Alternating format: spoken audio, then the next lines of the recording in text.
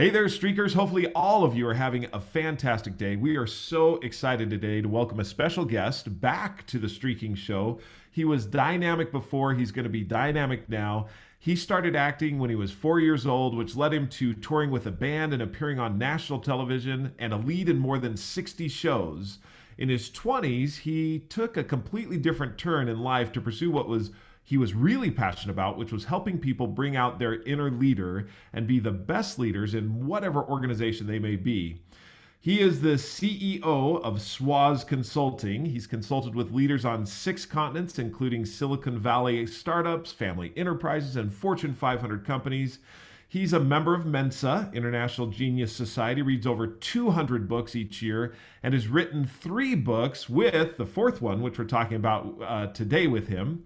He's earned a master's degree in business with an emphasis in organizational leadership, worked with some of the leading brands of our time, spent 8 years as an employee at Chick-fil-A headquarters designing leadership development programs. And if you've ever been to Chick-fil-A, you know they're fantastic.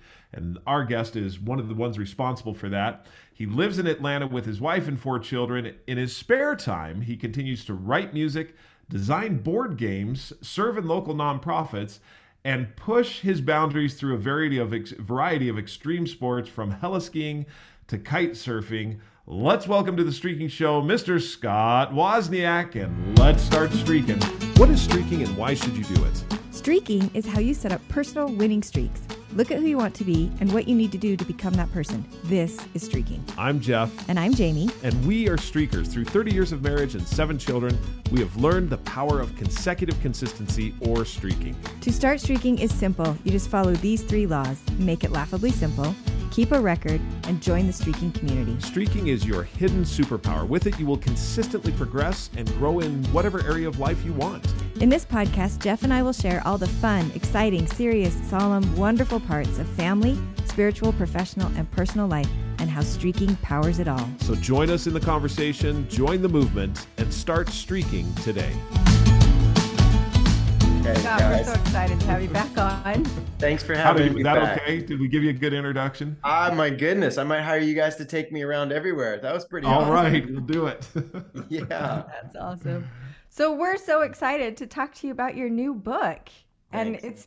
it's been, how long has it been in the making for this book? I mean, 5 years. I was doing the math, thinking about it, and I'm mildly embarrassed. Like, wow, that's a longer time than I wanted it to be. But yeah, we've been working on this content for over a decade, probably, actually doing the work. And then along the way, I was like, man, we should probably start writing down all the stuff that we're doing and capture that. And I kept being, it was one of my, I'll get it in my leftover time, right? Like when I'll, and honestly, Right. I'm really not just saying this. It wasn't until I set up a commitment, a streak to say, I have got to at least write one dadgum sentence a day. I am not stopping. Because the first few years was like, I mean, I'll do a little here and a little there. And then it would be like weeks. And I'd realize, man, I haven't done anything. And then I would try to do a hard session on a Saturday. And yeah, it was when I finally said, no, I'm got to be like a pro about this. And I just started knocking it out. And that was only, a year and a half ago. And I know this stuff, right? I've been using speaking in my life in a dozen different areas, but it's funny. You just, because it doesn't mean it's useful. It's not until you apply it. So it is funny how often there's things that we know work. And even when we've used them in the past and we know they work, there's still that little hurdle where you're just like, okay, I know what I need to do. I got to do it.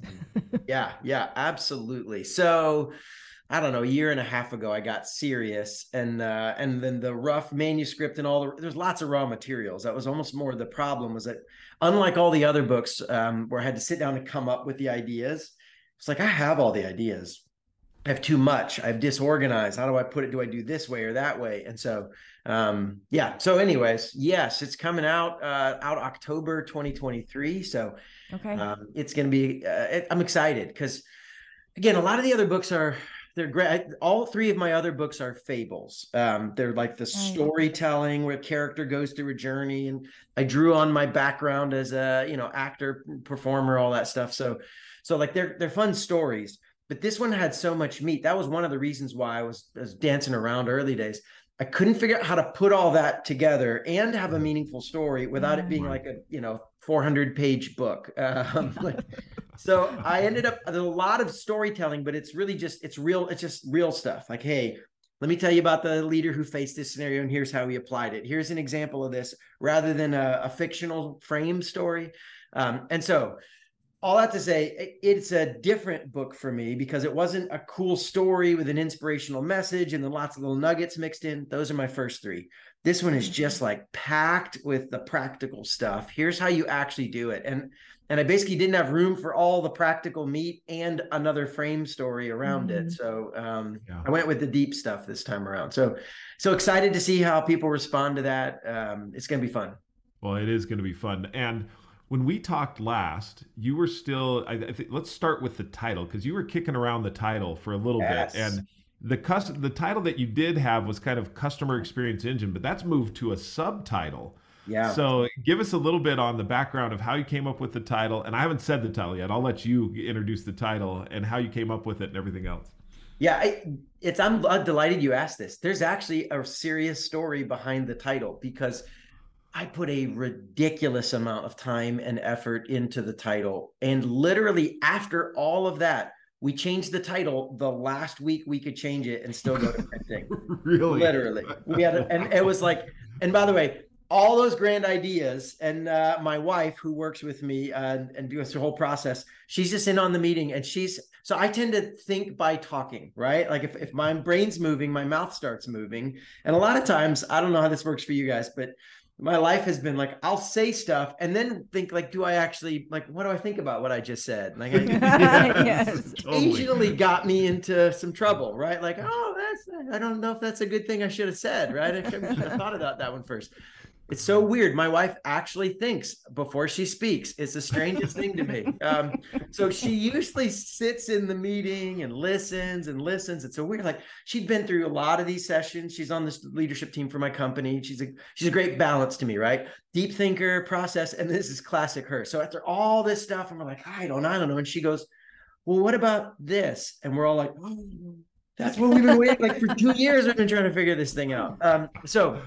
Okay, so the original title was Raving Fans Engine, which is, I like it. It's cool. And honestly, I'll tell you the reason why we couldn't get it is because the word raving fans, or the phrase raving fans, is trademarked by Ken Blanchard's company. Ken Blanchard, the business author. He wrote the book Raving Fans. And now this is interesting. You can't copyright a book title. So I don't know if any of your folks are authors. You can pick any title you want. And the Raving Fans, because they didn't want people to like lock down a book title and then nobody else could ever use it ever again in the history of books. It's like, no, but you can trademark it for business use. So Raving Fans, he wrote the book. That doesn't mean anything, but he wrote training programs and keynotes and online courses, and they trademarked that.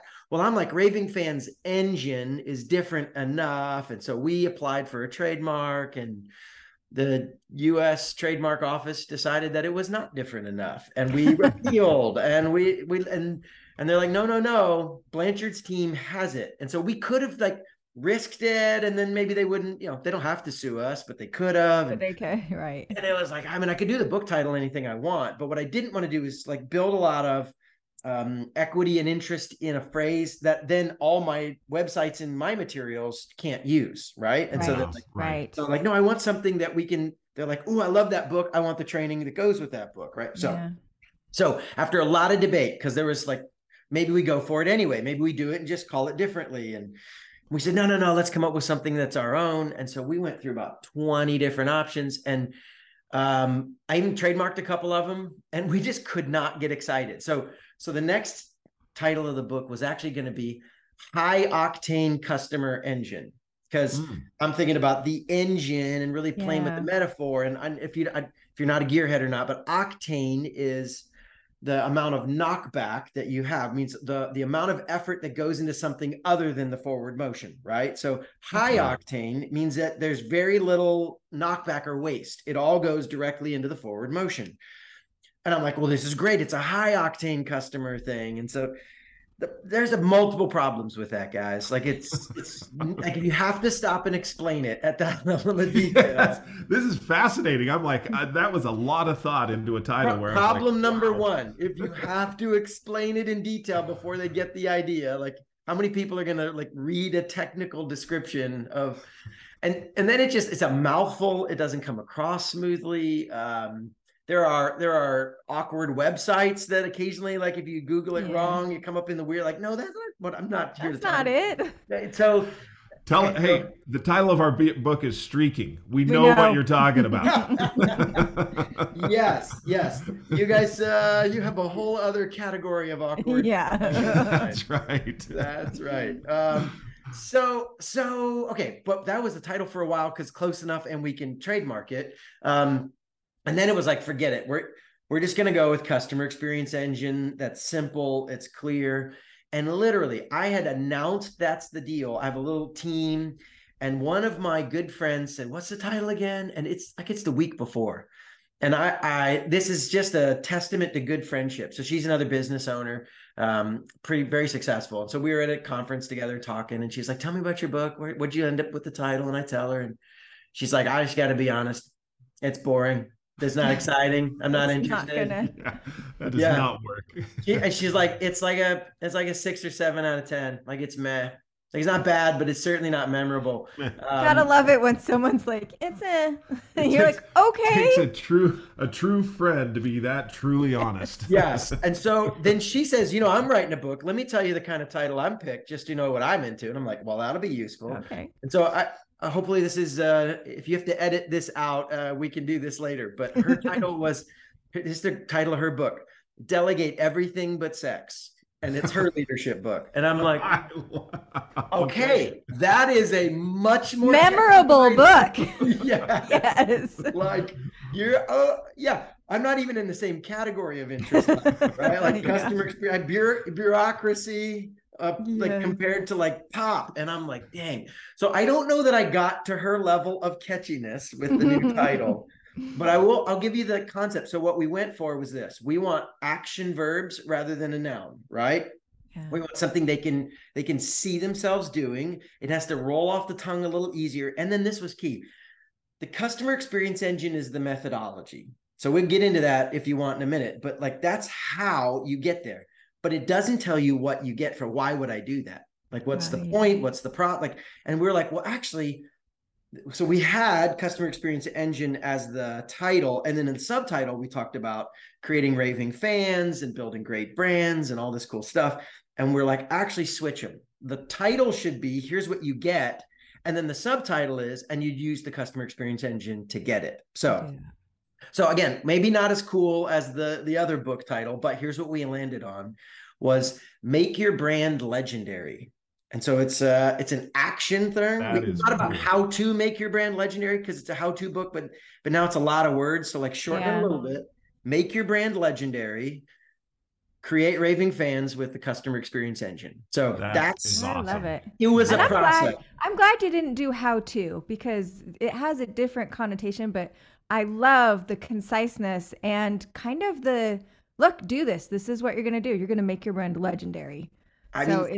And it immediately conjures up all kinds of great things because I think of all kinds of legendary brands. And I'm like, okay, how did they do it? How did they get to that? Now I'm interested. Yeah. That's what I love. When I read it and you'd sent it over, I'm like, that is a great title. And it's amazing how much you need to put work, energy, and effort into a title. I was reading, I actually took a master class by Malcolm Gladwell. And he said he controls all of his titles. He doesn't let anyone else do them and he says it takes him days for the titles, like the subtitles in the book. Because of how much it means, like yours, make your brand legendary. It just conjures up all of these great brands that are out there and like, I want to do that. Well, listen, I think the title is 80% of the marketing and growth value of the book. Now, long term, if it's an amazing book, even with a bad title, I have recommended books and said, gosh, the title's terrible, but you guys got the book is awesome. Read this. Yeah. But most people, if they aren't caught by the title, they're not going to read the subtitle, let alone open the flap or scroll down the page to see the details, let alone actually try the book. Like, it all makes or breaks on the first moment. Does the title spark some sort of interest? And if it doesn't, then it doesn't matter how cool the rest of your filler copy is. They're never going to go find out. And so, Right. yeah, it is it's significant for the impact that you're going to have. And by the way, for all the listeners here that are doing this, maybe you're not a book author. If you are, titles, but if you're writing a post online, that first sentence is the title of that post, right? The title sometimes of the podcast episode or the podcast itself. That first line, I would say, as a presenter, when you're given a presentation or a keynote, if you open with some sort of like filler background, like, no, you need to open with a powerful statement that catches, and then you can back up and give them the backstories and all. But the first statement, the title, the first line, the first thing you say, these are massively important if you want to capture people's attention. Yeah. This really. reminds me, this is a little bit off topic, but talking about that first line and capturing the attention, our son was asked to give a talk in church. And that has always been your big thing. Because a lot of times when we're given talks in church, a lot of times they're given a topic to talk on. So a lot of people will start their talk with, I was assigned to speak on. And it is a huge Real pet peeve snoozer, for Jeff. I hate it. He's like, I hate it when people start that way. So he has taught our kids over and over again about the importance of that first line in the presenting. So I remember one time our son, and he was probably 17 when he was given this talk, he gets up in church and he stands up there and straight into the microphone he says, and raises his hands high, and he says, you need to repent. And that's how he started his talk. And but I thought, well, he caught the attention of everyone there. I mean, yeah. So it is true. You want to get that first line really helps make or break it. Maybe he should spend a little longer working on his title, but yeah, it is better to be a little too much than little too much. Yeah. His youth was helpful, so you can look past things. So you had mentioned that this book is different than your others in the sense that you had so much content. Mm-hmm. Did you find that easier to work with or harder to work with? Honestly, harder. I honestly left out a tremendous amount of things I wanted to put in the book, but and what I may actually end up having to do. So the engine has 5 sections to it, right? So there's the fuel and the gears and the belt and all this fun stuff. And each of those sections, and then I give an overview of why, and then a little application at the end, right? But each of those 5 sections, honestly, in the future, I may need to do an entire book on each of those 5 sections because here's where it gets into like, okay, I'll give you one example. We talk about customer insight as the fuel for the engine, right? All the stuff you're going to do assumes you're feeding. Do I really know who I'm serving? Who are my listeners? Who are my clients? Who are my customers? Who are the people? What do they actually care about? And so I talk about tools and ways to do that. Well, the way you do it, and this is key. I wanted the book not to be motivational hype. I want it to be tactical examples. Okay, here's a tool. Here's a method. Here's a warning. Don't do this one. Hey, try this one.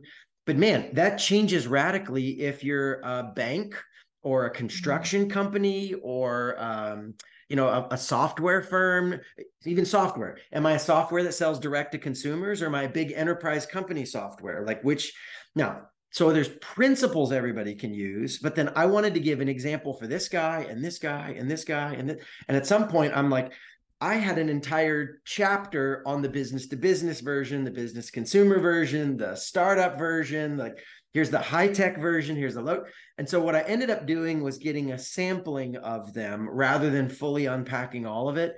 But yeah, it was ironic that I wasn't struggling to come up with stuff. I ended up cutting probably, the book could easily have been 2 to 3 times the length it was. Wow. And I ended up trying to make it more efficient and saying, for example, in operational excellence, another part of it, I say, okay, everyone talks about how important excellence is. Great.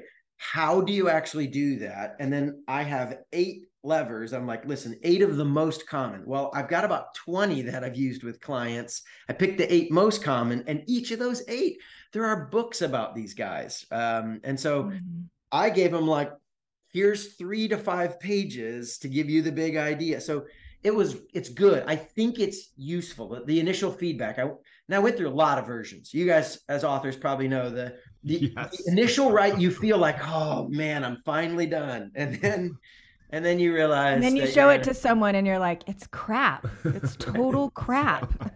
Right. and you go back. A good book and a bad book is how many times you were willing to rewrite it. Yes. I mean, that is so true. Oh my goodness. So true words were never spoken. I think 7 versions before I think it was finally good enough. And we got that balance right, I think. I mean, lots of beta readers, lots of input.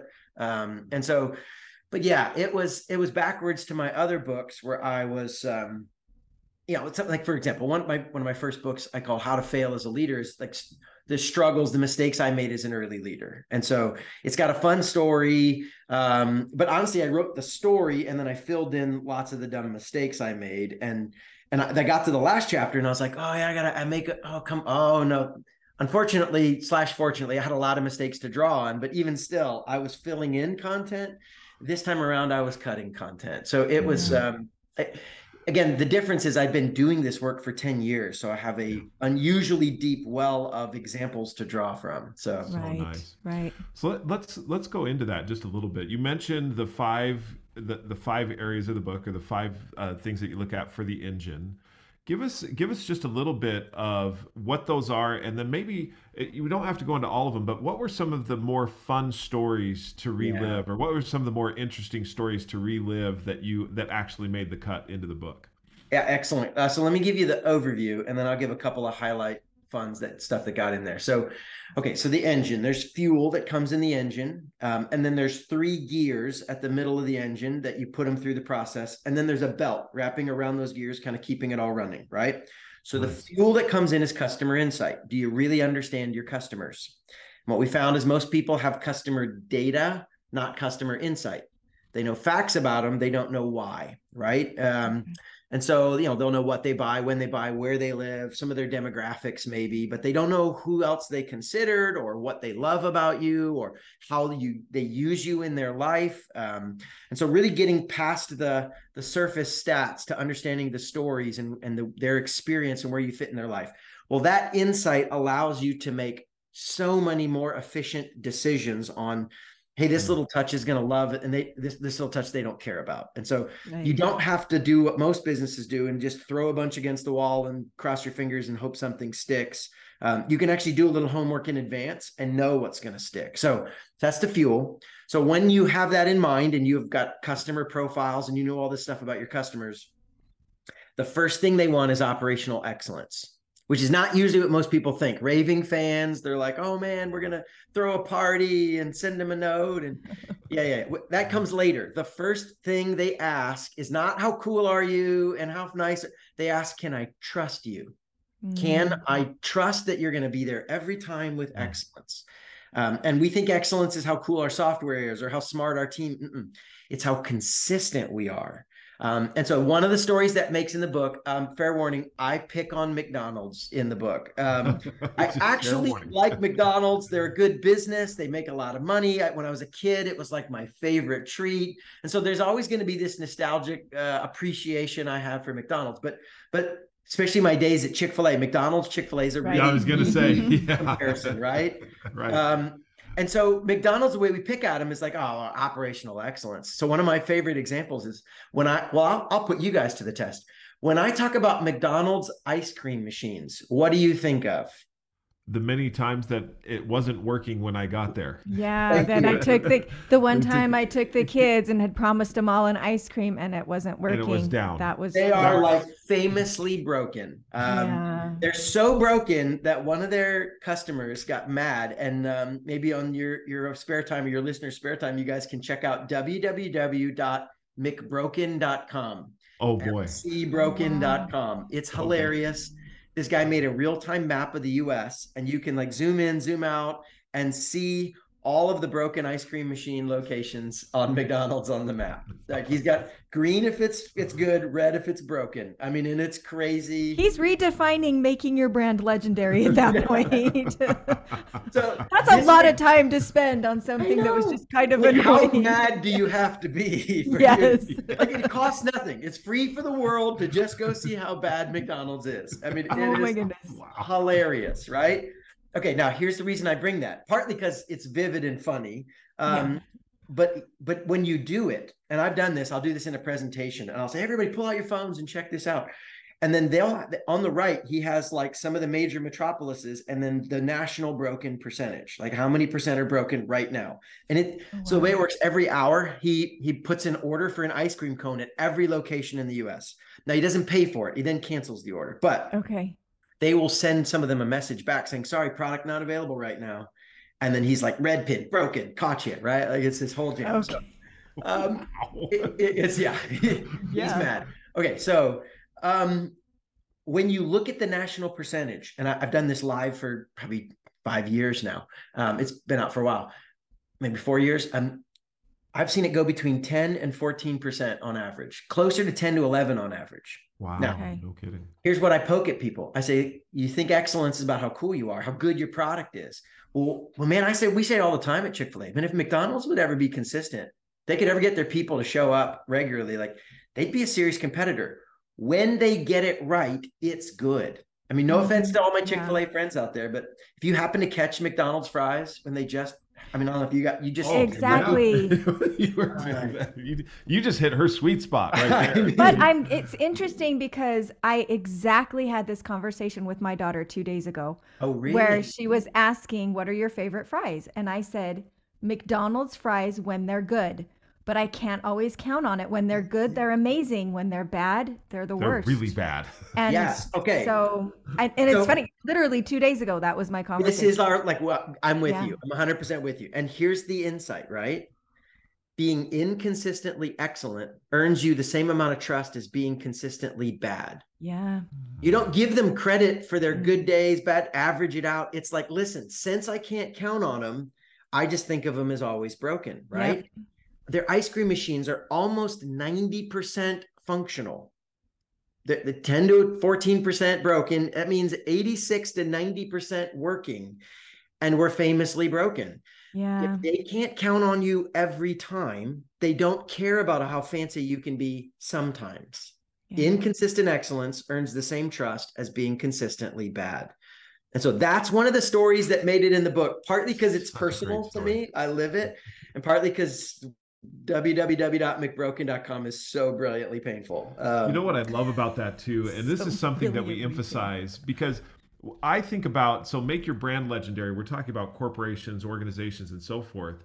This applies to individuals as well. Yes. And as you look at it, the consistency, and this is one of the things I love about streaking, is a lot of times people will ask, well, can I just break my streak and then come back and I'm 80% of the time there? And I'm like, you know what? That is probably the worst thing that you can do. Yes. Because when you're not consistent with yourself, all of a sudden you start to be leery of, will I keep this commitment? Will I not keep this commitment? I mean, you start to not trust yourself. And if you don't trust yourself and have credibility in yourself, it's very difficult for others as well. Yeah. I was thinking the same thing. And just as you were talking, I thought it's all about expectations. If people have an expectation and that expectation is met, life is great. It's wonderful. And it doesn't really matter what the expectation is sometimes. It's just, was it met or did you lose it? Because I also think the same thing for me. Costco is a great brand. And when I look at that, it's because they consistently exceed my expectation of what I will be getting.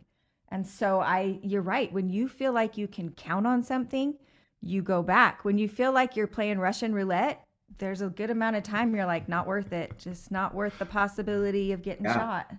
Yeah, I didn't just like, this is a huge part of the book and excellence in brands. And honestly, to use your language, we have to do streaking with our customers, which means we have to be the kind of people that show up that way. And what we say is this is first in sequence and in priority. If you don't get this right, it doesn't matter how fancy you be sometimes, right? It doesn't matter how cool your fries are once in a while. If I can't count on them like a streaking pattern, then in fact, I might get annoyed. You try to do this fancy stuff and I'm like, why don't you just show up on time, right? Why don't you get the food hot? Like, forget the other stuff, get this right, and then we'll talk, buddy. Yeah. So that's the first critical piece that we get into. That's awesome. I want to stay on this for just 1 second more. Sure. Because it's not the first thing that people think about. They think 100%. about the splash, the brand, the market. They don't think about the operation. How did you guys get past that to really see that it is the operational excellence? And it may have taken years to really see the pattern, or you may have seen it right away. But what was it that kind of were like, you know what, this is really the first thing? I actually, like you, I was actually pushing. I was a consultant doing fancy stuff, and then the Chick-fil-A family hired me to come work for them, and it was actually Truett Cathy, the founder of Chick-fil-A. I mean, it was my third or fourth week at the company, and Truett said, the key to our brand is consistency. And I was waiting for Wow. like product quality and Right. heart and God's blessing and all these noble things. He's like, consistency, hot food hot, cold food cold, on time. I don't care if we do any of the other stuff. And I was like, mind exploded. What? Like, it's not the cows, it's not the cool stuff. And he said, Yeah. it's consistency. We win or Wow. lose if we're consistent. That's the game. All the rest is bonus. And so I got to credit Truett Cathy, Yeah. massive mentor to my life, Yeah. huge impact on me. So Yeah. yeah, Wow. All right, so let's keep going. Did you Yeah. have another thought? Or Just love the simplicity of it. Yeah. That it's nice sometimes to know that there can be a lot of bells and whistles, but when you're wanting to really make impact, whether in a company or in your personal life, it's nice to know there's one thing you can look at and be like, this is yeah, the, and keep circling back. And once, because I feel like what your book is going to be saying is, once you've got that in place, you're always going to be coming back and making sure that's in place. yes. And then you can move on. But again, this is kind of your foundational point. And if ever it gets out of line, you're going to go back to make sure that is back in Well, I place. actually cite another book to say that exact same thing. So you may have read a Jim Collins book, Good to Great. It's Yep. one of my all-time favorites. It's a classic, right? And Yep. one of the things in his book he talks about is the flywheel. So I Yep. use this engine metaphor. Well, he's before combustion engines. The Was the engine a family flywheel. might have is this giant stone wheel that would maybe take an hour to get spinning and then go, go, go. And then you'd, off the momentum of that, you can drop these little gears in and they spin off the momentum of this big wheel, right? But he says, and that's where I quote him in the book, is like, the great brands never stop pushing on the flywheel. And the flywheel is operational excellence. In my diagram, by far, like bigger than the other two gears put together, the big beast of a gear is operational excellence. It's big, it's heavy, it takes a lot of work to get spinning, get that streak going with consistency. But when you do, never stop pushing on it. You can't take your eyes off it and think, oh, now we get to do the like, yes, and fancy stuff, but never instead of. There's Yes. always a discipline to stay with the basics. In fact, the great brands have a passion for the little details. Like they care at a level about the quote unquote boring stuff. I mean, Chick-fil-A is still measuring the speed of their drive-through and having competitions to see if we can shave another second off that experience without making it feel bad. Like they're already faster than everybody else put Yes. together, right? well, and I because I know their food is going to be consistent, I'll wait longer Me too. just to do that. Even Yeah. if their drive-through is slow, I will wait in line. But you because their do food that is because the consistent. drive-through isn't slow. It's long, but it's not slow. That's true. So yeah, so the discipline of that, you're Yeah. so on, Jamie. So okay. Awesome. So let's say we've earned trust and you got that going. That alone often will make you stand out and become like, there's some industries where consistency is so rare that being, this is part of Chick-fil-A story. Consistency is so rare. You build trust. And you're in the early days when I was growing up and kind of got to know Chick-fil-A, they didn't have the cows. They didn't have fancy parties. They were basically just a mall restaurant, but dang it, the food was good. And it was the only fast food joint that I knew of you could count on always being awesome, right? So Yeah. consistency alone is good, but if you really want to go to the next level, then the next gear we talk about is personalized service. Creating an experience or an interaction that makes them feel like a real person and feels custom to them. It's not generic. It's not standard. It's a custom personal reach out. It's not reactive. It's proactive. Now, this is a little bitty gear because what we found is if you have excellence in the basics, you don't have to do this very often. Once or twice a year, do some sort of small touch that says, I see you. See, first they're asking, can I trust you? And once they do, then they start asking, do you care about me? Yeah. Do you see me as a person? Do I matter? And they want to feel like you're speaking to them, that you get them, that that you're, and the way you get people to care about you is you care about them first. So little touches to say, I see you, I get you. It's there's high touch things to do, like using their name and sending them personal notes or things like that.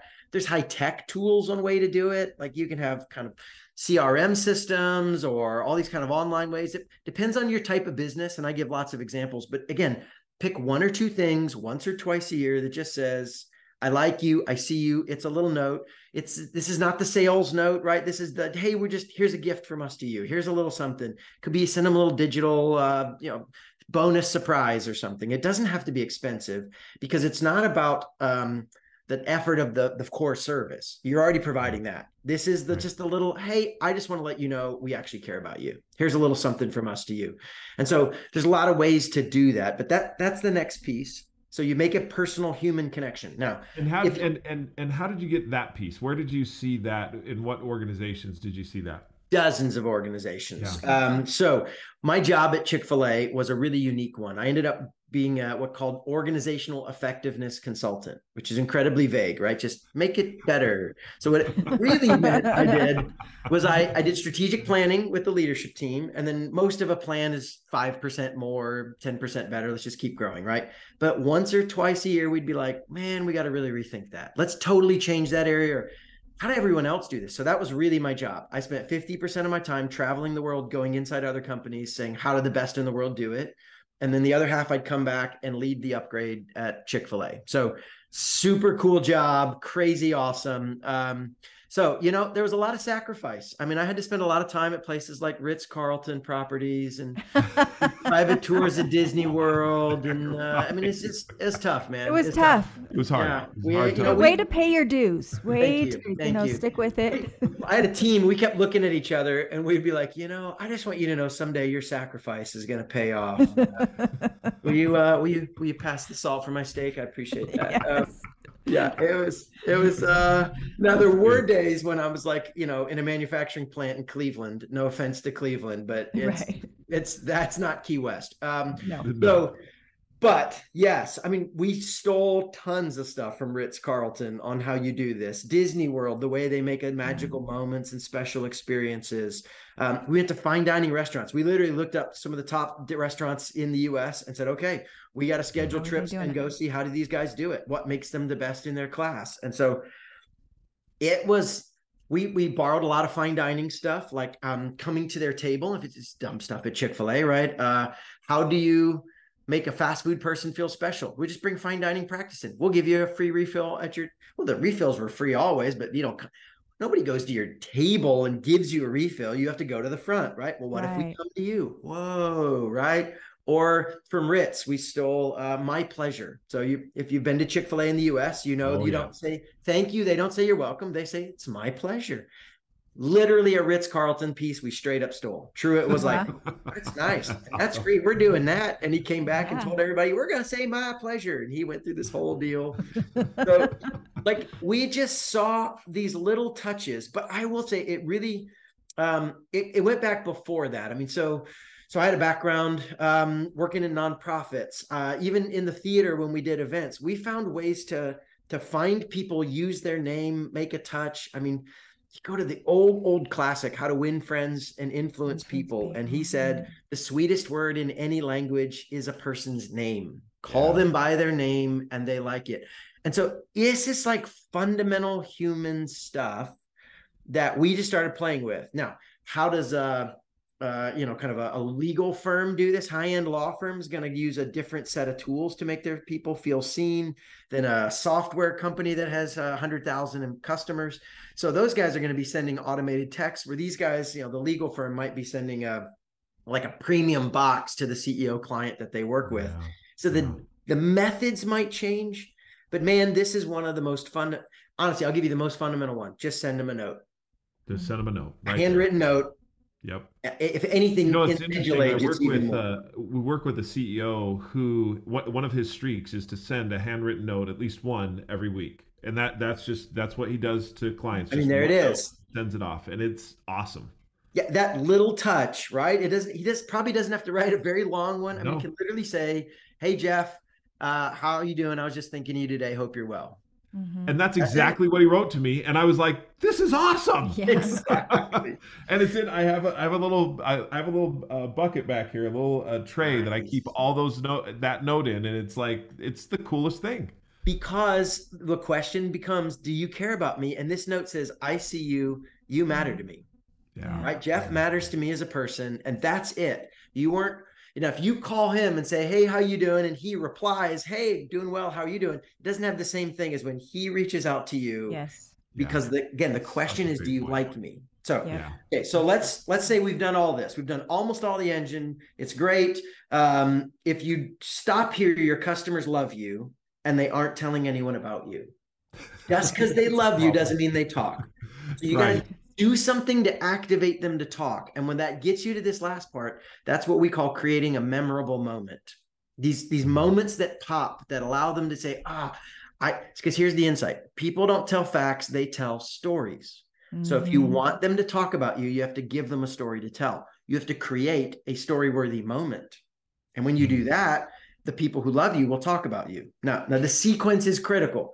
Because if you skip ahead to this fancy fun stuff and make up a cool story moment, but they don't trust you and don't feel cared for, they're not going to tell anybody. They have to already love you. And then you just do these little bitty things and they go nuts and talk all about you. Like it unlocks stuff for people. So this memorable moment is ways, and this is the key, the mistake a lot of companies make. They're like, oh, okay, got it. And then they do this moment to make, actually, I'm going to use Star Wars as an example. This is one of the things that gets in the book. Maybe because it works. I think it works.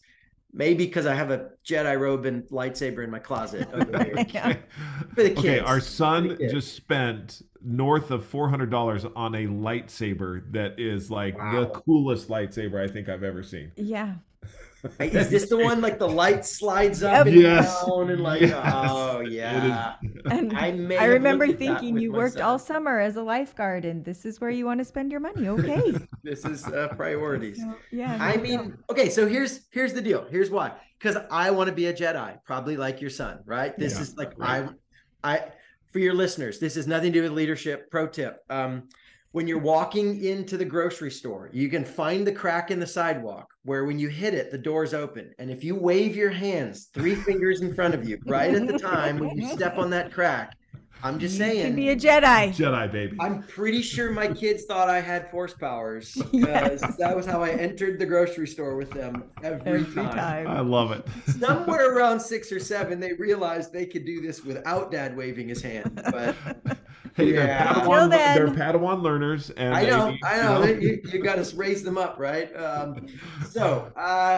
So Jedi, I keep wanting to make the story about how awesome I am. I want to be Luke Skywalker, right? I want to be the hero that, young Luke, not depressed deadbeat dad Luke.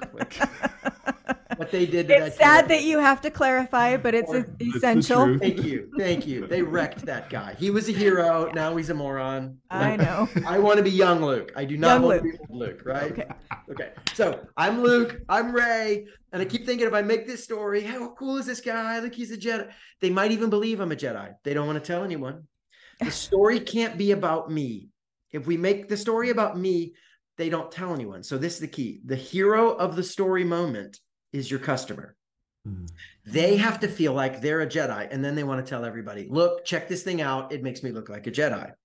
So let me give you, we do need to be in the story though, right? If we're not in the story, we don't get any benefit. So if we don't get to be Luke or Rey, we play the role of Yoda.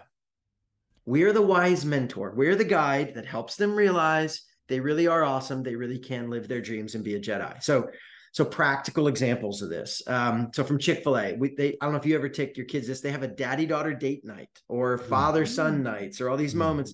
And you show up and they have like fancy tablecloths and these cool things and flowers for the girls, or the father-son night. They've got like this, they actually have a night outfit, KNIGT, mother. The boys get to like have little swords and cool things. And that's awesome. And the moment is how good of a parent you are, not how cool Chick-fil-A is, right? And they take pictures and they send, and then people share that like crazy because it's look what I get to do with my kid. Oh, thank you, Chick-fil-A, Yoda, setting me up right there. No, some folks, we have clients like construction companies. They're like, I don't think we're going to have romantic dinners over a job site. Like, I'm not going to work. So we do things with them like, okay, roll out a red carpet and show up at the end of the build, a literal red carpet, throw a party, take pictures of your customers, tell the neighborhood, look, everybody, look at who moved into the new house or stepped into this new office building. And they're the hero and you're just Yoda who gets to help. Look, we're so glad we can help awesome people like this keep going. I mean, honestly, it's kind of like what you guys do. You guys as the Yodas, right? I don't know if there's a Mrs. Yoda. There probably ought to be here, right? But the Yoda pair gets together and helps other people realize we can achieve our dreams. We can really be heroes. We just need to use this streaking method, right? Yes. It works. Right. And so the stories about how awesome they are, and we just get to be the mentors who help them figure it out. That story, they spread that story like wildfire. People love telling that. Or like there's some brands, even Apple's done this with their boxes, which is a weird, like they made a moment out of the box opening. So I don't know if you know this, they've patented their cardboard box, which I did not really. I didn't realize they did got that. like 20 I love their cardboard box. I mean, it is awesome. It is amazing. In fact, I've done this at live audiences. I'm curious if this is true, you guys. And I'll say, put your hand up if you still have an Apple product box sitting around, you have not thrown it away. And I see Jeff's hand sliding. More than one. Yeah. Mm-hmm. I can pull it out right now. Yes, exactly. Like what? We don't do anything with it. And no, actually, I have to pause and check, Jeff. Do you keep all your Amazon boxes? No. Okay, good. Because that's called hoarding. That's a different problem. There's a difference. No. Yes.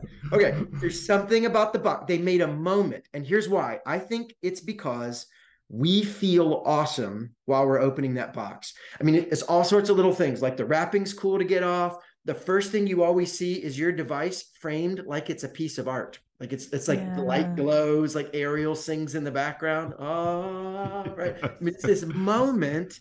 And what happens is I feel pretty amazing. Look at what I've got. Look at what I did. I'm a premium person. Yep. I'm pretty awesome. And that's why the box is associated with feeling awesome. We don't want to throw it away because we feel awesome. I'm not going to throw that away. That was a moment. That was a moment. I had a moment there. I'm not going to. Even if you can't show up in person, maybe there are ways with your packaging that you can set things up that make them feel like, man, this is so cool. Look at the cool stuff I buy and use. I'm pretty premium. I mean, that's Apple's feeling, right? So the question they start asking is, how do I feel about myself when I'm with you? Yeah. Like not what do you think about you? What do I think about myself while I'm using your stuff? While I'm working on am I proud of myself? Am I hopeful? Am I excited? Am I the Jedi I always wished I could be? And if you can find a way to make people feel like you might be more awesome than you think, and then once or twice a year do a little something to give them some sort of story to tell, they'll go wildfire. This is where people go from loving fans to raving fans, where they tell everybody and the brand grows exponentially. And it's amazing. And again, a little bitty effort. If you've done excellence, made them feel cared for, then once or twice a year, you do some sort of special moment that they have a story to tell. Oh man, the brand goes nuts. Brand goes nuts at that point. That's cool. So in our last moments here, the belt. What is? I didn't used to have the belt. But in the early days, I was doing this with companies, and when it wasn't present, it didn't work. And the belt is a healthy leadership team. Now, listen, I love leadership teams. My first 3 books are leadership books. I'm not but I'm thinking I already have leadership books. This is it. This is the customer experience book, right? And what I found is if the whole team doesn't combine and align and all point in the same direction, this thing doesn't work. And so the key word is healthy. By a healthy team, I mean, they all have a shared win. They all collaborate together. This is not a competitive against each other team.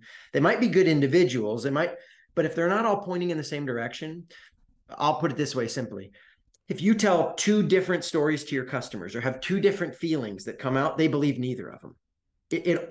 From start to finish, every part of the experience of your company has to feel like this is the same group we're working with. They all have the same attitude, same feeling, same goals. And the metaphor I use, it's a little bit like a football team. We might play wildly different positions, but we win or lose together. We have one number, one win, and we might all have to do different stuff to pull together. Linemen's different than the kickers, different than the defensive back. But at the end of the day, They all have to come together and share and trade. So like, do your team trade resources, trade talent? Do they get together and work on each other's problems, even if it's in your department? Or if it's like, sucks to be you, sorry, your department's struggling, then you're not going to pull this thing off. Together. Right. It's an all or nothing engine. When you do it all, it always works. If you do half of it, it doesn't work at all. You don't get half credit. Right. So hence the belt. No half snow cones. Not half snow cone. Full snow cone. Full not snow half cone. snow cone. Yep. So A little tribute to Brian Regan there, if you haven't heard his totally huge fan of that.